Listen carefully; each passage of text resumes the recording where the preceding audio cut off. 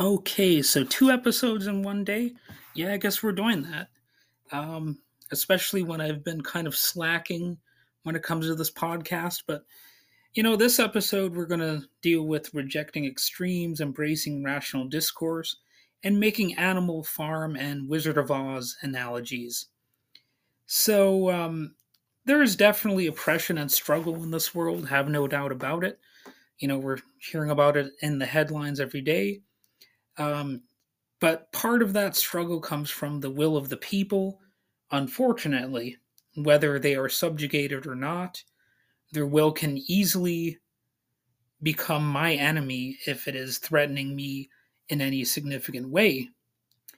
And this is precisely why many people dislike the revolutionary rhetoric of leftists. And that's even if these same fearful folks might be falling for more nonsense from right wingers. It might be worse nonsense than um, whatever they think is scary about the left. But, the simple fact is certain revolutionary tactics, as they are so often called, seem to actually risk losing every step of the way if um, people are just generally afraid of the consequences and, the propaganda from the right wing media has people, afraid of the left. Unfortunately, those who note this, people like myself, can easily be branded cowards or anti revolutionary or whatever. So, it's an even more generic, though perhaps less extreme, version of the anti revolutionary or counter revolutionary label to be called, a coward because it's sort of a personal insult. It's almost non-ideological in some ways. It's like a playground bullying thing that you might hear. Like just being called a chicken. The point is, though, I will reject certain elements and tactics of the so-called left, just as I would of the right, if the ideas and approaches strike me as authoritarian or otherwise empty-headed and inhumane. I will tend to critique them to the extent that it's relevant or possible, I suppose. And of course, nowadays I would say the so-called left is definitely not a dominant force in the United States, so I'm not particularly afraid of it. But I do want to shed some light on you know where these sorts of fears come from. Right now in America, there is an extremely dangerous infatuation with real radical fascist types under the name of Make America Great Again. And look, I have to tell you, conservatives out there, if any of you are listening, these far right extremists are just like the Comintern terrorist Red Brigades that were, told are so bad in the Soviet Union. Or you could say they are like George Orwell's Animal Farm. Like they operate on that premise too. They are not really revolutionary in the sense that I would suggest, but they definitely want to have an authoritarian system that crushes any sort of political opposition. So, like the severely abridged summary of Animal Farm says, quote, Animal Farm depicts a group of animals who rebel against humans and become their own masters. Things work smoothly at first, and the animals revel in their freedom and have equality. However, the pigs become power hungry and become the new oppressors of the animals and become indistinguishable from humans. And that is exactly the premise that the far right utopians will provide, really no different from authoritarian communism. And it's really weird that I should have to explain this to anyone. So, like, because far right ideology kind of proposes a type of equality, only within a certain group. You know, they definitely emphasize rejecting outside groups.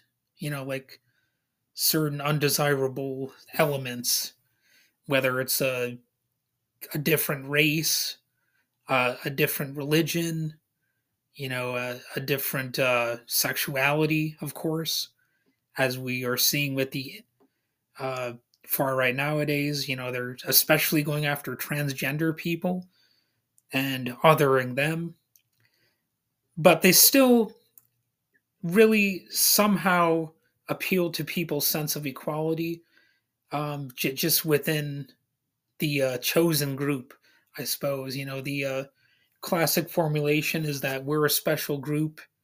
The in group is special.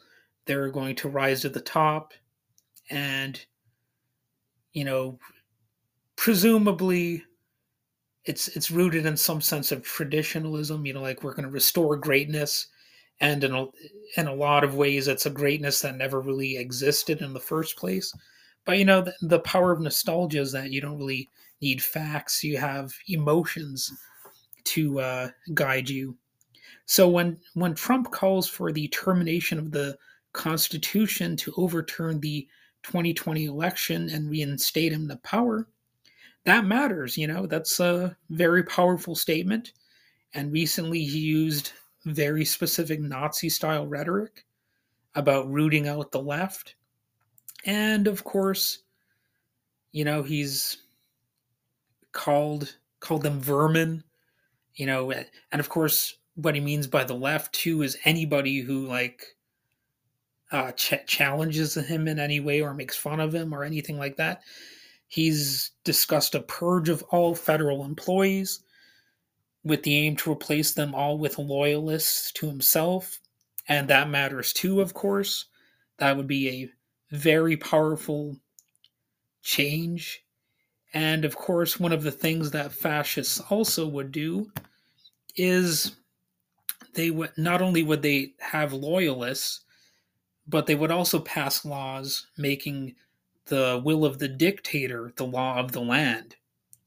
So it'll be harder to challenge that once that's actually passed into law, because keep in mind, law is actually kind of a fiction.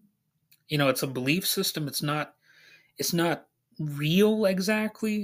It only exists because people actually believe in it and they act upon the laws and policies. But if you've got like generation after generation of people who are, willing to gradually slide down an authoritarian path, down an authoritarian rabbit hole, well, they're going to be more susceptible to following this new way of life. It might seem new and exciting to them because they might decide, well, the old system, with the old laws was really what was holding us back. We've got this new leader, this strong man who's going to have the wisdom and the virtue, and I guess some of them think he's like all muscular and stuff, like he's a goddamn Rambo or something.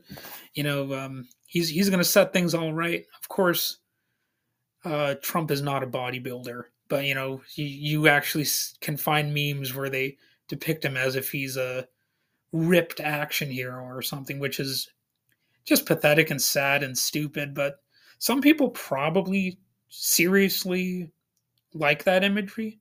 Like they actually think it's a powerful thing to share online or something. And of course, Trump is also obsessed with using death as a punishment now. And that matters too, whether it's drug dealers or the retired General Mark Milley, who he suggested should be executed for treason. That matters. And looking at the drug dealers part, keep in mind that even though not all of us are drug dealers, uh, it would still affect ordinary people. I would like to say, oh, I could never have been a drug dealer or a meth dealer or something like that. But I'm honest and knowledgeable enough to say that, well, maybe if my life had gone just a little bit differently, I could have actually gone down that road. Plus, of course, you know as well as I that plenty of these MAGA people themselves have used and even dealt drugs, just as they've done so many other things that Republicans will claim to stand against. But hypocrisy is a high virtue, and the far right is all about embracing punishment rather than incentive. So you bomb problems, or you beat them, shoot them, lock them up, or sometimes only pay lip service to solving problems during an election year, when you're a little bit more supposed to actually address issues here and there. So you never try to solve them peacefully through education and nonviolent social policy. The idea is that you're going to get tough on all these different fronts. So you don't need to be a badass anarchist, feminist, socialist, or communist to disagree with these fascist philosophies that are prevalent among Republicans. And that's something that needs to be emphasized. You really just have to be a normal person, a relatively normal person. So here's something I will say, putting aside my critiques of the left or the right. There is a deep freedom in the ideas of the left, and in my experience, an appeal to it.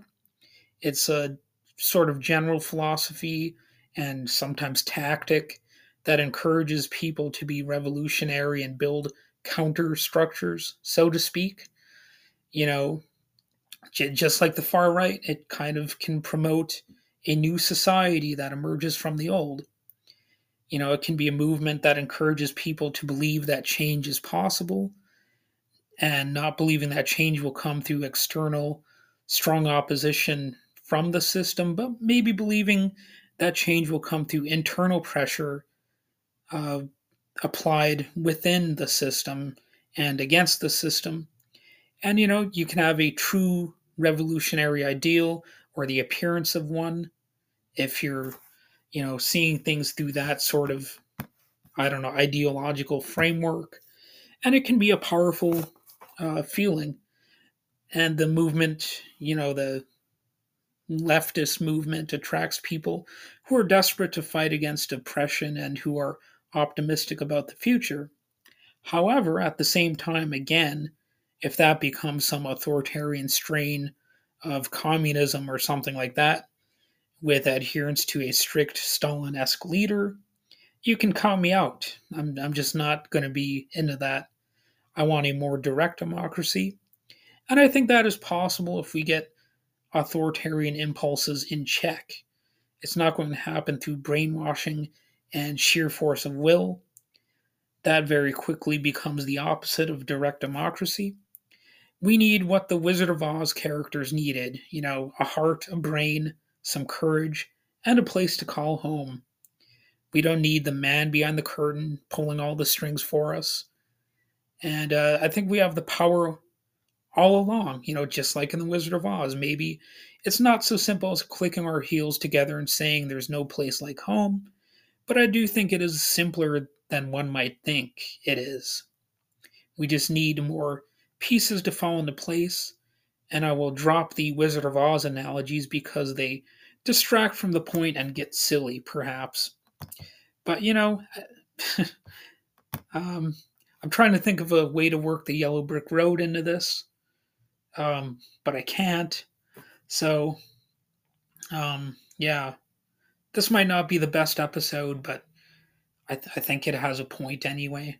I probably have addressed these general topics before, but I guess I'm kind of doing it differently this time and with a few more recent pieces of information attached, regarding what Donald Trump has been up to. So, all right, have a wonderful day.